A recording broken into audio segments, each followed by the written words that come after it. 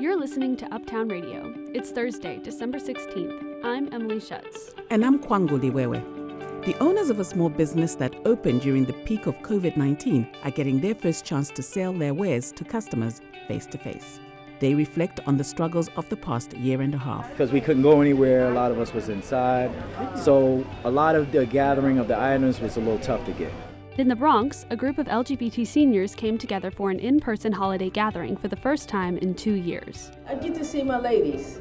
I get to know this is the only time I be able, come here and be around people like me. And street vendors across the city face a grueling choice: pay high fees or operate without a permit and risk getting shut down by the city. It's hard. My dad has been waiting for a permit for 10 years. All that and more on Uptown Radio. But first, the news. Live from NPR News, I'm Lakshmi Singh. For the first time since the Vietnam War, a black soldier is a recipient of the Medal of Honor. President Joe Biden today recognizing the sacrifices of Sergeant First Class Alwyn Cash. Sergeant Cash and his family gave everything for our country. The devotion to his memory, their years working to make sure that his courage and selflessness were properly documented and honored, is a testament to the love he inspired and the legacy he left behind. Sergeant First Class Cash is now the 7th individual to receive a Medal of Honor for his actions in Operation Iraqi Freedom. The Medal of Honor was also awarded to Sergeant First Class Christopher Solis and Master Sergeant Earl Plumley for conspicuous gallantry. Vice President Kamala Harris, the First Lady, and the Second Gentleman were also in attendance. The Biden administration has announced a plan to replace lead pipes in the United States. It calls for states to receive billions of dollars under new guidelines from the Environmental Protection Agency. NPR's Aisha Roscoe reports the details of the effort were announced this morning by Vice President Harris. The White House has pledged to speed up the removal of lead pipes and lead paint from U.S. buildings over the next decade. The recently passed bipartisan infrastructure bill includes $15 billion for the EPA to dole out to states over 5 years to replace lead service lines. EPA will also release guidance for local governments about the best practices for overhauling these water systems. At least one industry group estimates that it would cost more than $60 billion to replace every lead pipe in the U.S. Aisha Roscoe, NPR News. The U.S. Army says a vast majority of its service members are now fully vaccinated against COVID-19. However, it says roughly 1%, that's more than 3,800 soldiers, refuse to comply by this week's deadline.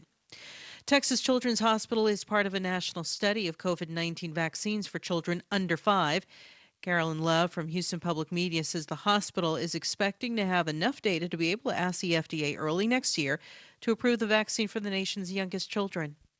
Dr. Flor Munoz, the director of transplant infectious diseases at Texas Children's Hospital, says the clinical trial of vaccines for kids under 5 is going well. The hope is that they'll be able to start vaccinating kids under 5 the first quarter of 2022. Munoz says the clinical trial has determined 1/10 of an adult dose is enough for kids under 5 to produce the same amount of antibodies as adults. And she adds young kids tolerate the vaccine well. Almost no reactions. They tolerate it so well that sometimes, parents try to guess whether they had vaccine or placebo in the trial, and it's impossible. Children ages 5 and up have been eligible for the COVID vaccine since early November. I'm Caroline Love in Houston. It's NPR. From Columbia Radio News in New York, I'm Gabriella Maestri. New York City officially has the highest rate of COVID-19 cases in the nation, with a 135% increase in reported cases from the average 2 weeks ago. According to the New York Department of Health, the daily infection rate is now at 3,709 cases. The Omicron variant is creating many unpredictabilities for the new year ahead, and several college campuses are now canceling non-essential events over the recent surge, the latest being New York University. Early this morning, a man was shot and killed by an off-duty police officer after an attempted robbery. Police say the officer sustained 8 gunshot wounds, though he is presently in stable condition. Reporter Elizabeth Sander has more. Police officials say an off-duty lieutenant was leaving Club La Boom in Woodside, Queens early this morning when he was approached by a group of masked, armed individuals. Here's NYPD Commissioner Dermot Shea speaking to reporters this morning. At approximately 3:09 a.m., uniformed members from the 114 precinct responded to a call for an officer shot. Upon arrival, officers encountered 2 males with gunshot wounds laying on the ground. Shea says the suspect was shot and pronounced dead shortly after. We believe these individuals were attempting to rob the officer, possibly of jewelry that the officer was wearing. Police have not released the name of the deceased suspect and are looking for 2 to 3 others. They're offering a cash reward of $10,000 for anyone with information. For Columbia Radio News, I'm Elizabeth Sander. In other news today, Mayor-elect Eric Adams has picked Queens native Keechant Sewell as the next NYPD commissioner. The 49-year-old would become the first female police commissioner for the city. She served as the chief detective for the Nassau County Police Department on Long Island, where she was the first black woman to ever hold the position, leading a division of 350 people. A look at the markets. The Dow is up 93 points, while the Nasdaq is falling by about 270 points. S&P 500 also down by about 20 points. For the rest of today, we'll see a high temperature of 60 degrees, dropping down to 53 degrees overnight. You can expect mostly cloudy skies this afternoon, followed by sunshine tomorrow with another warm December day ahead, reaching a high of 58 degrees. This is Columbia Radio News. I'm Gabriella Maestri.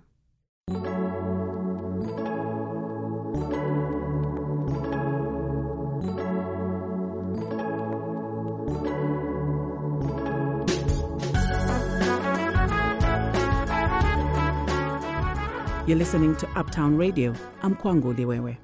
Every holiday season for the past 6 years, a large group of LGBT seniors and allies in the Bronx has come together to eat, dance, and spend time with their chosen family. And for the first time in 2 years, they're able to celebrate the holidays in person in a brand new community center of their own. Reporter Adam Smith Perez has the story. Sage Bronx, also known as Pride House, is an LGBT community center for seniors.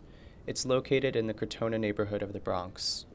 Though it serves the local LGBT community, it isn't discriminatory, meaning that any senior, regardless of sexual orientation, has access to its programs, its free meals, and just a place to be and talk.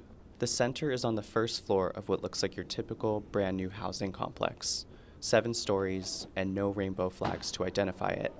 But when you enter, it's a different story. Today, Sage Bronx is hosting a Thanksgiving celebration.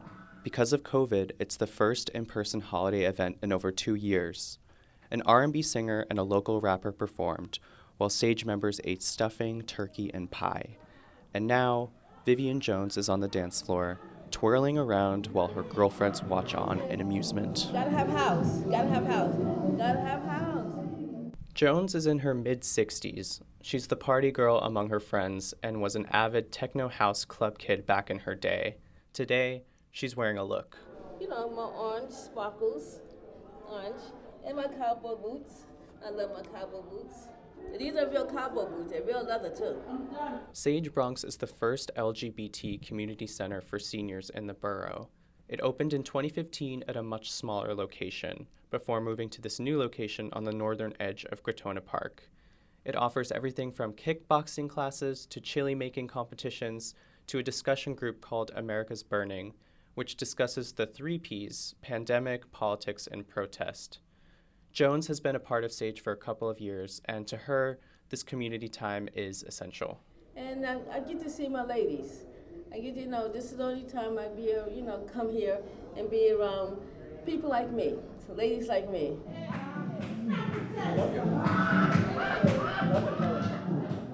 That cackle belongs to Audrey Donnelly, an 86-year-old local legend here at Sage. Donnelly has a hard time walking, so being in lockdown and missing her weekly social hour with close friends like Jones was extremely isolating. It really meant being home all day, every day. You felt confined, and I felt betrayed in a sense, because I was all alone.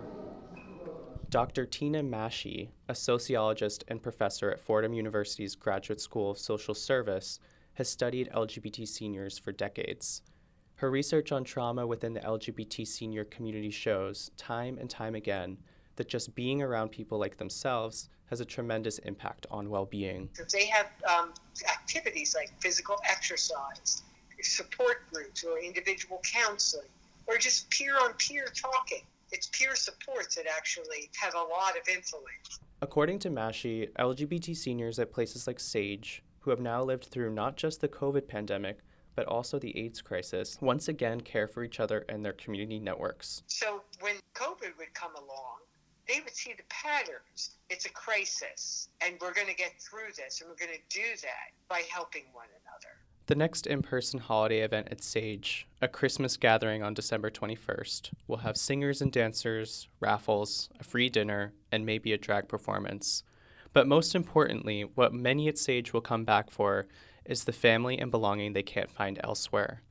For now, as the pandemic continues, Donnelly will rely on faith that she and her loved ones will be okay, that same grounding faith that kept her going through lockdown and that has served her for her entire life. It's just like when you love from within, and it's something that you feel. For Columbia Radio News, I'm Adam Smith Perez. It's widely reported that last week's Amazon Web Service shutdown impacted hundreds of online platforms like Netflix, Disney+, even Venmo and Delta Airlines.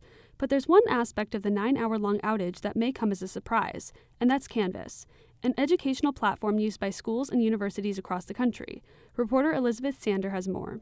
Last Tuesday, students across the country were using Canvas to take tests, submit assignments, and communicate with professors, until everything went blank, that is. It was kind of like when you register for classes and there's too many people on it, so it just shut down. That's Neely McKee, a junior at Columbia University. Beginning the morning of December 7th, each time a user logged onto Canvas, they were greeted with 504 gateway error. Hitting the refresh button wasn't working, and there was little information circulating about what was happening. The shutdown impacted McKee's remote computer science course. She was unable to take the exam her professor had scheduled. Instructure, the company that operates Canvas, uses the Amazon Web Services server to run its platforms. On the day of the outage, Instructure had to sit and wait until the AWS servers were back on. Which is very atypical for something as giant and professional as AWS to have just like a amateur, web server, like no styling or anything. It's like if Google went down and just, put like a black text up there and said like can't reach this or something. Nick Nyby is a senior programmer at Columbia Center for Teaching and Learning. He has access to the AWS admin site and noticed it being down as well, though it didn't impact any of his current projects. But this is all pretty complicated for those who don't work in computers. So what really is AWS anyway? Think about it like a server is just a computer. You could run it at home. To have that running yourself, you're going to have to, run those operating system updates yourself. Make sure it's cool enough. Make sure it's, just care for that server yourself. It's just way more cost effective for people to tell Amazon to do it. Another issue the outage brings up is the lack of transparency from Amazon Web Services about what was going on day of, leaving confused professors and students to scramble and shift course. AWS later revealed that they didn't know why the outage was happening at the time, due to internal server congestion. They've in fact written this, multiple-page report about what went wrong here that, both of us are having trouble understanding. Effectively, the only section that makes sense to those not proficient in internet language is their apology. The rest reads sort of like gibberish. Nyby does trust AWS engineers and says the fact that they publish such an expansive message is a good thing overall. People need to know how flimsy a lot of this is, and that anything is possible. AWS, you think of it as too big to fail, but it's always a possibility in the business world. So it's not that I have a major problem with AWS. I don't put all my eggs in one basket ever, Nyby says had Instructure had another backup server for Canvas, they may have avoided a total shutdown. With AWS is sort of like a wake-up call that actually we did not actually have that technological access as we thought we do, and that relying on the technology-mediated platforms alone really would not address all the needs of the learning community.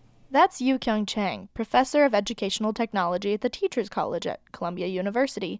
I think the discussion has to go beyond that one, instead of I was not able to take a test, to a more fundamental changes that are occurring in the way we teach and learn. Not all students were angry they couldn't use Canvas. In McKee's case, her professor awarded them all 100s on the exam instead of finding a time to retake it later that week. Other students received extra credit or more time to finish assignments due that day, and they took to Twitter to celebrate. She posted a photo of the 504 Gateway timeout with the caption, "Canvas really said happy finals," and a heart emoji. For Columbia Radio News, Elizabeth Sander reports.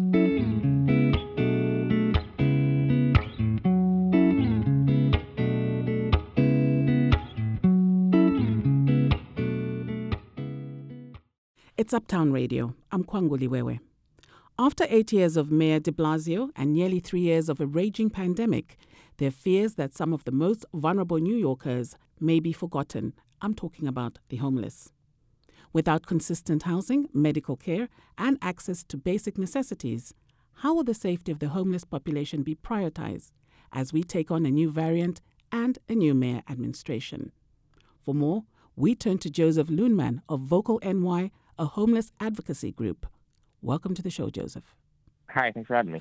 So, Joseph, let me take you back to March 2020 and just tell us, what impact did COVID-19 have on the homeless population in New York? It was a really tough time in those early days, but also, a lot of the day-to-day services that homeless folks rely on to survive, drop-in centers and things like that, shut down or scaled back their services really dramatically. So, there was, particularly in those first 2 months, a lot of confusion, a lot of anxiety.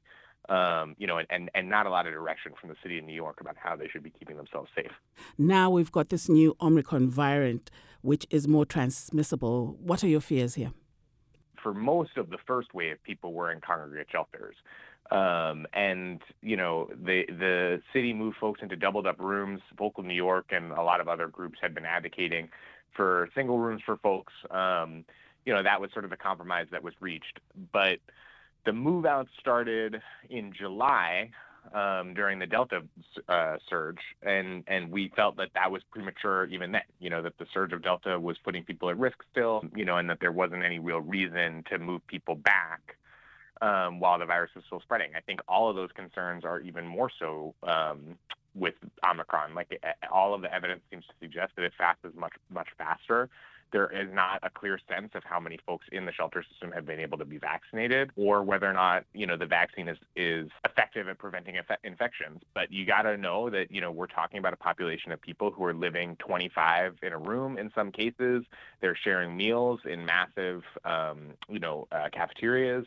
So everything that could put a person at risk of the virus. So this is a huge problem. But you're an advocacy group. You're obviously in discussion with the city on these issues. What are they saying to you now? What's the game plan? I don't know that there is a consistent game plan right now from DHS around specifically the Omicron variant. I mean, from the start, DHS, I shouldn't say from the start, but starting around 6 months in, DHS has been relatively consistent with getting people tests.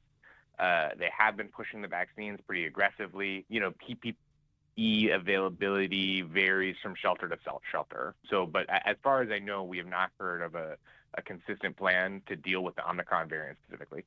Eric Adams will take over as a new mayor in 2 weeks. What advice do you have for him? I think for the first time in a long time, we have a real opportunity in the city to see a reduction in shelter numbers. So the two things that have happened in the last 8 or 9 months is, in the second wave of stimulus, the federal government gave out 5,000 and some odd vouchers to the city of New York. And in July, the city council passed a resolution to increase the City Fest voucher to a fair market rate. So we actually have, for the first time, many thousands of market rate vouchers available to homeless New Yorkers. And as far as we can tell from our conversations with service providers and homeless folks themselves, the real bottleneck is, caseworkers and social workers to help folks get into units, and also to fight landlords who are discriminating against people with vouchers. So, I think that the Adams administration needs to come out with a plan to get city agencies to work together, to work with the state and really engage in an effort to rapidly rehouse people. There isn't a reason why someone in a shelter with a City Fest voucher that's market rate should, be there for months and months and months. They should be able to get out and get into a permanent place and keep themselves safe from the elements and from COVID-19, and the same is true for those who are eligible for the emergency housing vouchers from the federal government. So what's really needed right now is a plan to get vouchers in folks' hands, get folks, leases, get those leases signed, and get people out of the system altogether. Joseph Loonman is the Housing Campaign Coordinator at Vocal NY. Thank you for joining us. Thank you so much.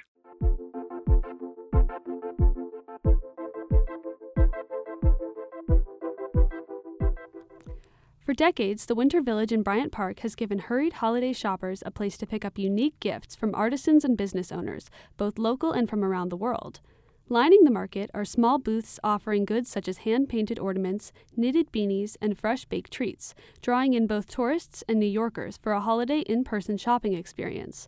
Our reporter, Gabriella Maestri, sent us a postcard from there. Over 170 new and returning merchants will be featured at the park this year from now until January 2nd of 2022. One of these booths will be given to 4 different minority-owned and New York City-based businesses who were severely impacted by COVID-19.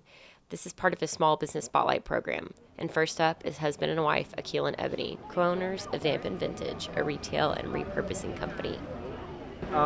Due to the pandemic, pretty much we started out online. My wife was doing a daycare. And now we're coming out and meeting the people since, the pandemic has calmed down a little bit. Since 2020, the two have focused on their passion for art and thrifting after Ebony's career in childcare ended among the pandemic. They knew starting a business together to share their eclectic tastes with others was the answer. It just began at a challenging time. It was very difficult. So we had some items that we purchased over the years. We had some collectors' friends. I have a lot of friends that's in the business, music business and things like that. So I was meeting other collectors, and a lot of it was like, ship me the stuff, and because we couldn't go anywhere, a lot of us was inside. So a lot of the gathering of the items was a little tough to get. The Bronx and Brooklyn natives only have 2 weeks to make the most of their time at the Winter Village before the next business takes over booth W32. This has been the first opportunity since their business began to interact with customers face-to-face. People come and go from the little space as the day goes on, purchasing items while learning more about the story behind Vamp and Vintage. For our customers, it's just fun coming across these pieces, but for others, it's an emotional connection because they run into pieces that maybe that reminds them of their mom, or they run into pieces that maybe they lost years ago. And being around people and being outside after the pandemic is such a warm feeling, such a comfortable feeling. From an Alexander McQueen skirt to Prada leather boots, a Burberry sport coat, unique jewelry, and plenty of old graphic t-shirts, the husband and wife duo make sure to offer a variety of options for anyone to connect with. It's funny because me and my husband are like on 2 different sides of the ring. Pretty much I like colorful pieces. I like a lot of textures, where he likes a lot of subdued pieces with maybe just a little patch, or he's very much into research. He's into research where he knows the information to the pieces. This opportunity for selected businesses to showcase their products in a rent-free booth gives them the ability to reach new audiences with retail space in Midtown. According to United Way of New York City, the return of this program follows the success of last year's participating businesses, increasing their revenue up to 330%. Akil and Ebony say it's been a success so far, with their customer base and social media following growing already. I would say so. The website, we have a few hundred new people just going on there looking to see what they can find. And we have a lot of Instagram followers that have come in. So a lot of people that are wearing the pieces they actually brought here at Bryant Park, and they're tagging us. And we're already seeing the impact as far as what the customers want and the engagement. When it comes to what's next on the horizon for Vamp and Vintage, Akil and Ebony are open to many options, including a storefront of their own. Honestly, the people want the store, okay? So eventually that's what'll happen. Like, that's the one thing I always get, where's the store, where's the store? And I said, hey, if you want the store, you'll get the store. Yeah, so one day that might be possible. Gabriella Maestri, Columbia Radio News. At the polls last month, New Yorkers overwhelmingly voted yes on a proposal meant to protect their ecological rights as climate change rears its head. But it's unclear how the new legislation can actually be used to assist those most affected by pollution in our city. Ethan Marchetti reports. As of the new year, all New Yorkers will have the right to clean air, water, and a healthful environment under the Environmental Rights Amendment, or Green Amendment. This amendment, which was proposed on this year's electoral ballot, passed with overwhelming approval and solidifies a precedent of environmental justice for the state as climate change-related issues continue to loom. I think it's just something that everybody supports. You don't want to be poisoned by your environment, and everybody knows that can happen. And so the idea that this is a right to not be poisoned, I think, is something that has broad support. And I think that tells you something about the importance of environmental protection politically. That's Dr. Steve Cohen, Director of the Research Program on Sustainability Policy and Management at Columbia University's Earth Institute. Cohen spoke to the significance of including the Green Amendment on New York's Bill of Rights. He acknowledges its symbolic value for establishing a clean and healthful environment as a legal right, but remains wary about how it will actually be implemented and utilized to protect New Yorkers. Its vagueness provides for a lot of room for interpretation. It's a very general establishment of a right. Mm-hmm. And how that right gets interpreted over time by courts is something that we really don't know. It could be interpreted one way today and a different way 20, 30 years from now. But this really demonstrates how broad the support for environmental protection is. I really think that's something that's been missed by people as they're looking at this. The vague and reductive language of the amendment gives it a very open-ended future. Climate change continues to produce increasingly damaging natural disasters.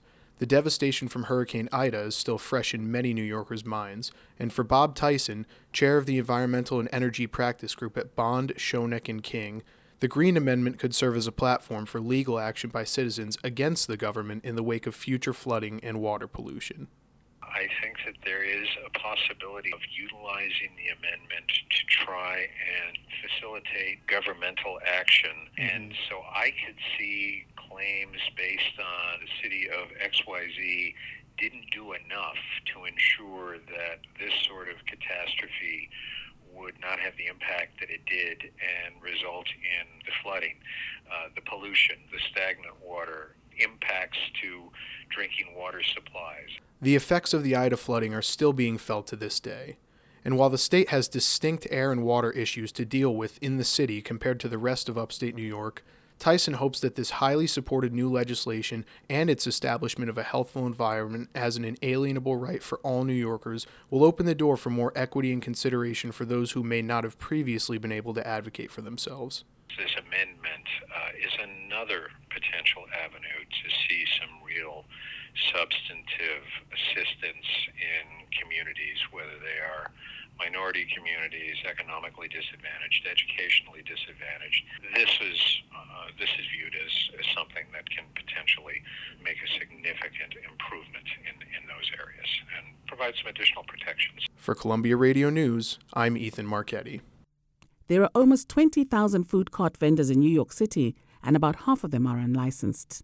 After cracking down on the black market for permits a few years ago, the city still issues just 3,000 licenses a year.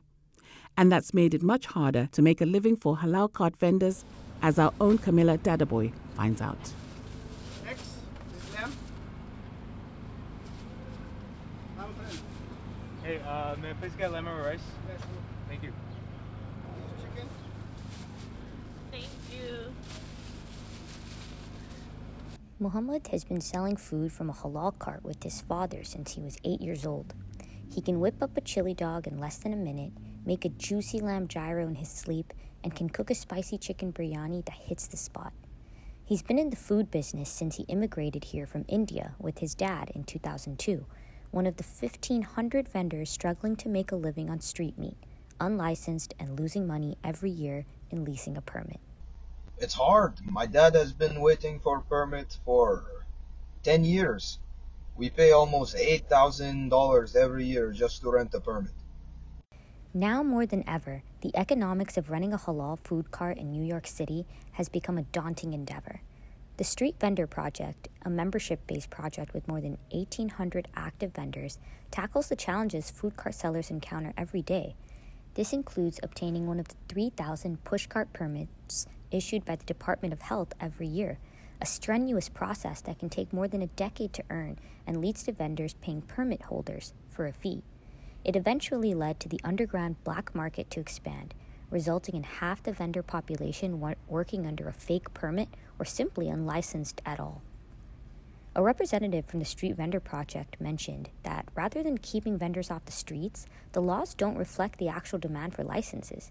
Therefore, by banning vendors from the most economically productive spaces, they play a large role in encouraging informal vending to take place. Before a food vendor can begin running their business, 2 permits must be secured. The Department of Consumer Affairs explained that neither is permanent, as both have a process of renewal associated with them. The first is the mobile food vendor personal license, valid for 2 years but may take up to 2 to 3 months just to get approved. The second permit is the mobile food vending unit and can only be received if the license is granted. This is just the beginning of the long, tedious process of running a halal food cart business. Many immigrant sellers tend to bypass these procedures in order to start earning an income faster, leading back to the permit black market. You know, lots of permit holders lease their permits on the black market because each cart has to have one permit owner in person. We did not want to get involved with that, it was too risky. According to ZipRecruiter, one of the nation's biggest conglomerates for job seekers and employers, it states that the average hourly wage of a food truck seller is between $13 to $14, less than New York City's minimum wage of $15. Solely as a cart vendor, the monthly pay can range between $1,800 to $2,400, barely enough to earn a living in the city. We've been waiting all of this time, and we have to lease a permit every year.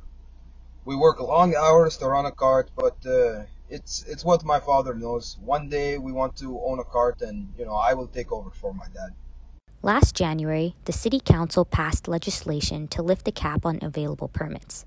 The bill enables the city to issue 400 new permits annually for the next 10 years, in an attempt to eliminate the underground trade.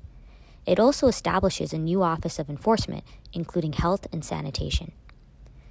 From the fight to obtain city permits to barely meeting the rent each month, immigrants like Muhammad have learned to embrace the trials of the food vendor lifestyle to survive in the city.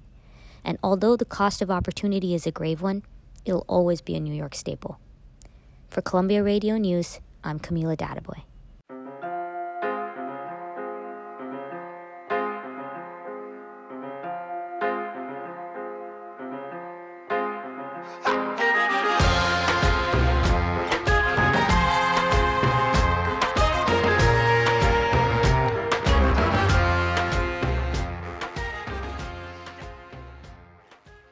This is Uptown Radio. I'm Emily Schutz. Around 8 million metric tons of plastic waste end up in the ocean every year. A recent study published by the Journal of Hazardous Materials shows that microplastics damage human cells. Drinking water, seafood, and table salt might contain these harmful microplastics. Here to speak with us today about what these microplastics are and how they end up in our systems is Dr. Anna Roebuck, a researcher at Mount Sinai.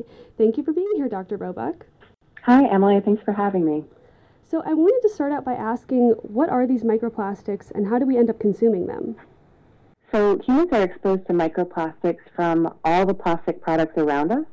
So these packaging materials that we use to package food or other goods, they're constantly shedding little tiny pieces of plastic into food or into the air or into water.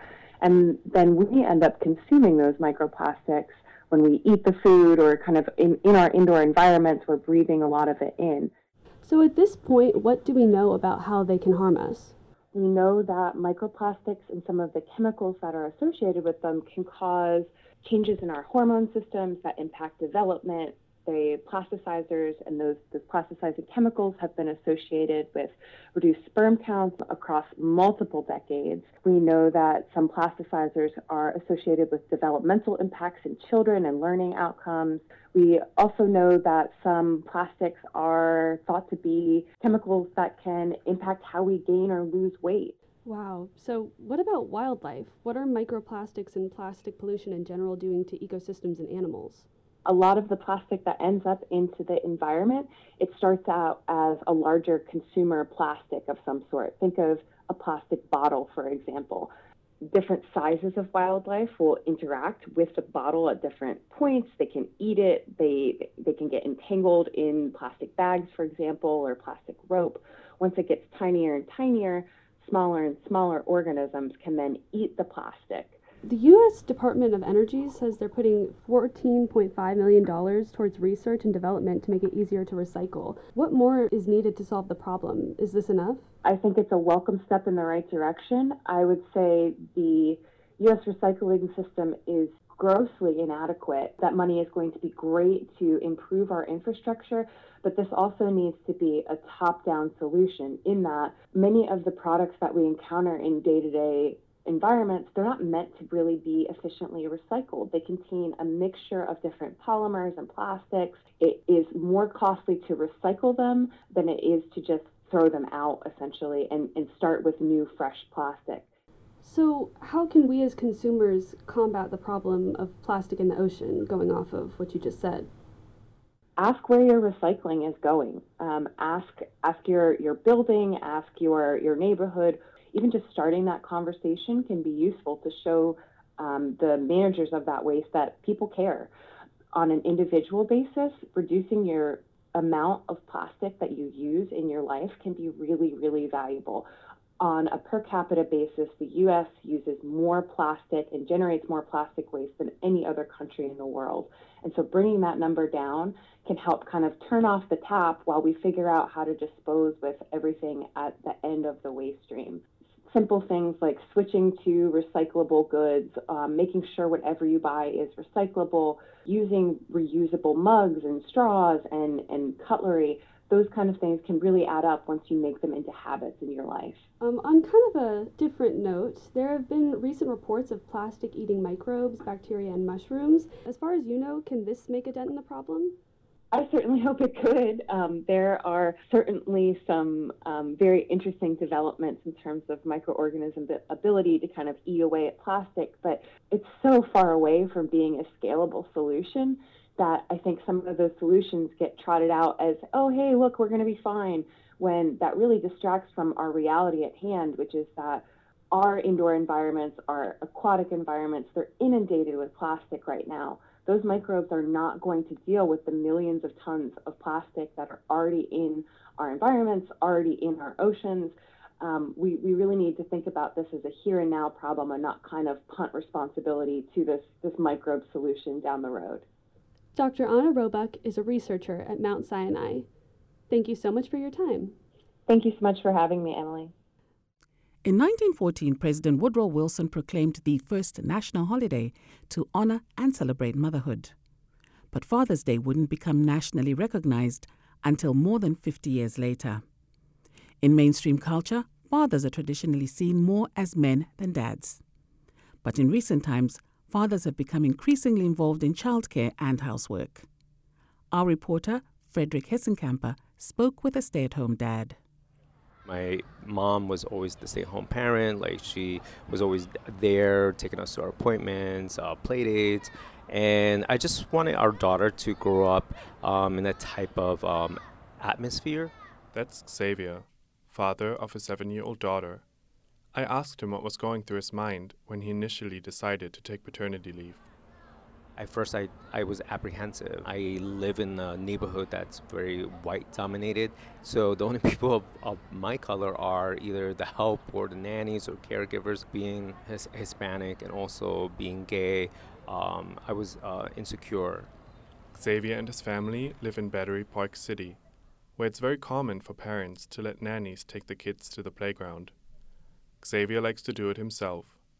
When he decided to take parental leave, stereotypes around his race and sexuality were bigger concerns for him than his gender, but he knows that straight fathers often get picked on for taking parental leave just because they're men.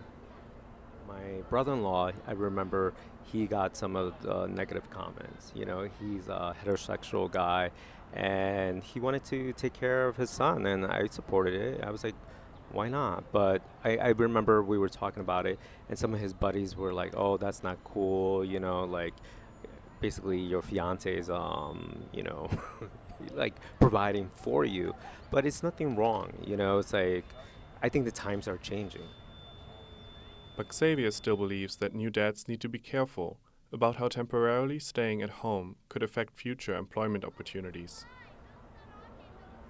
Any like stay-home dad that I meet, the best advice I always tell them, it's like, you don't want to have a huge gap in your resume, because time does go by fast when you're caring for a child. If you get yourself involved, let's say volunteering, or, you know, if you're passionate about an organization, even if you do something during that duration, I think it's key, because at least you have something in your resume. I mean, you could definitely go for an interview and be like, yeah, I raised my child for 6 years, but some people may see that as a sign of weakness. Xavier's employer was eager to keep him on, despite his wish to become a stay-at-home dad. So they worked out a situation where he would do as much work as full-time fatherhood allowed. Xavier felt some pressure to make a point about parenting after his employer asked him to stay on and his friends started calling him lazy for taking the leave. I started to record little videos and showcase them in social media or pictures. I started to get more recognition. Olivia, did you have a good day? Stay-home parents just not like watching Ellen eating bonbons. You know, it's a lot of work. And that's not any different if you're a man. For Columbia Radio News, this is Frederick Hissenkemper. Professional degrees are becoming harder and harder for most Americans to afford. Brendan Rashis takes a look at the cost of one particular professional program, dental school, here in New York City. A recent Wall Street Journal analysis of federal data finds that dental school is leaving students with immense debt and salaries that can't pay the money back. The study finds that a gap between debt and income was especially large for graduates of New York University's dental school, which claims to educate 10% of the country's dentists. At NYU, the median debt was more than 4 times as much as median earnings 2 years after graduation. One recent dental graduate, Megan Poore, is overwhelmed by how much she owes. My debt is over $400,000. It's just become way too much money, and I don't know, it's very tough. Poore is currently completing a 1-year residency program in a trauma unit at a city hospital. These 1-year residencies are mandated for all dental school graduates by the state, and they further decrease early career earnings. Dozens of other states simply require a licensing exam. It's definitely not the way that it used to be, where some of my professors went to school for like $20,000, and as soon as they graduated, they opened up their own private practices, and that was just like the standard. Now, like, professors can't even comprehend how much money we're taking out. Stephen McDonnell, a second-year dental student at NYU, agrees that the cost is untenable. I mean, it's exorbitantly high for, frankly, no particular reason. And then you make the application process disgustingly expensive. For me to apply to 4 schools last year, it was almost $3,000. People don't have access to that type of wealth. I mean, that's somebody's entire savings. Part of what makes the NYU case interesting is that their dental school is one of the most expensive in the country, but by contrast, their medical school has been completely tuition-free since 2018. While it's unlikely NYU Dental will become tuition-free anytime soon, many argue that the cost, like the cost of most professional degrees, should be greatly reduced. Though the American Dental Association finds the high tuition is consistent with other types of higher education. It's also clear that New York needs more dentists.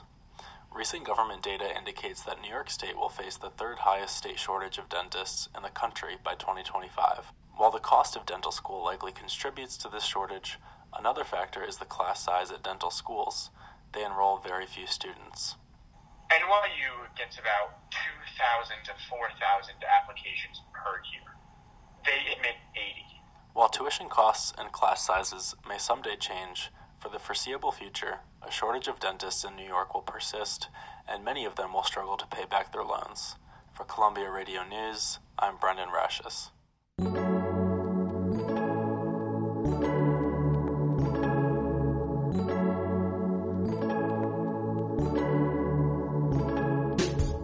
Well, that does it for this edition of Uptown Radio. We hope you enjoyed the show.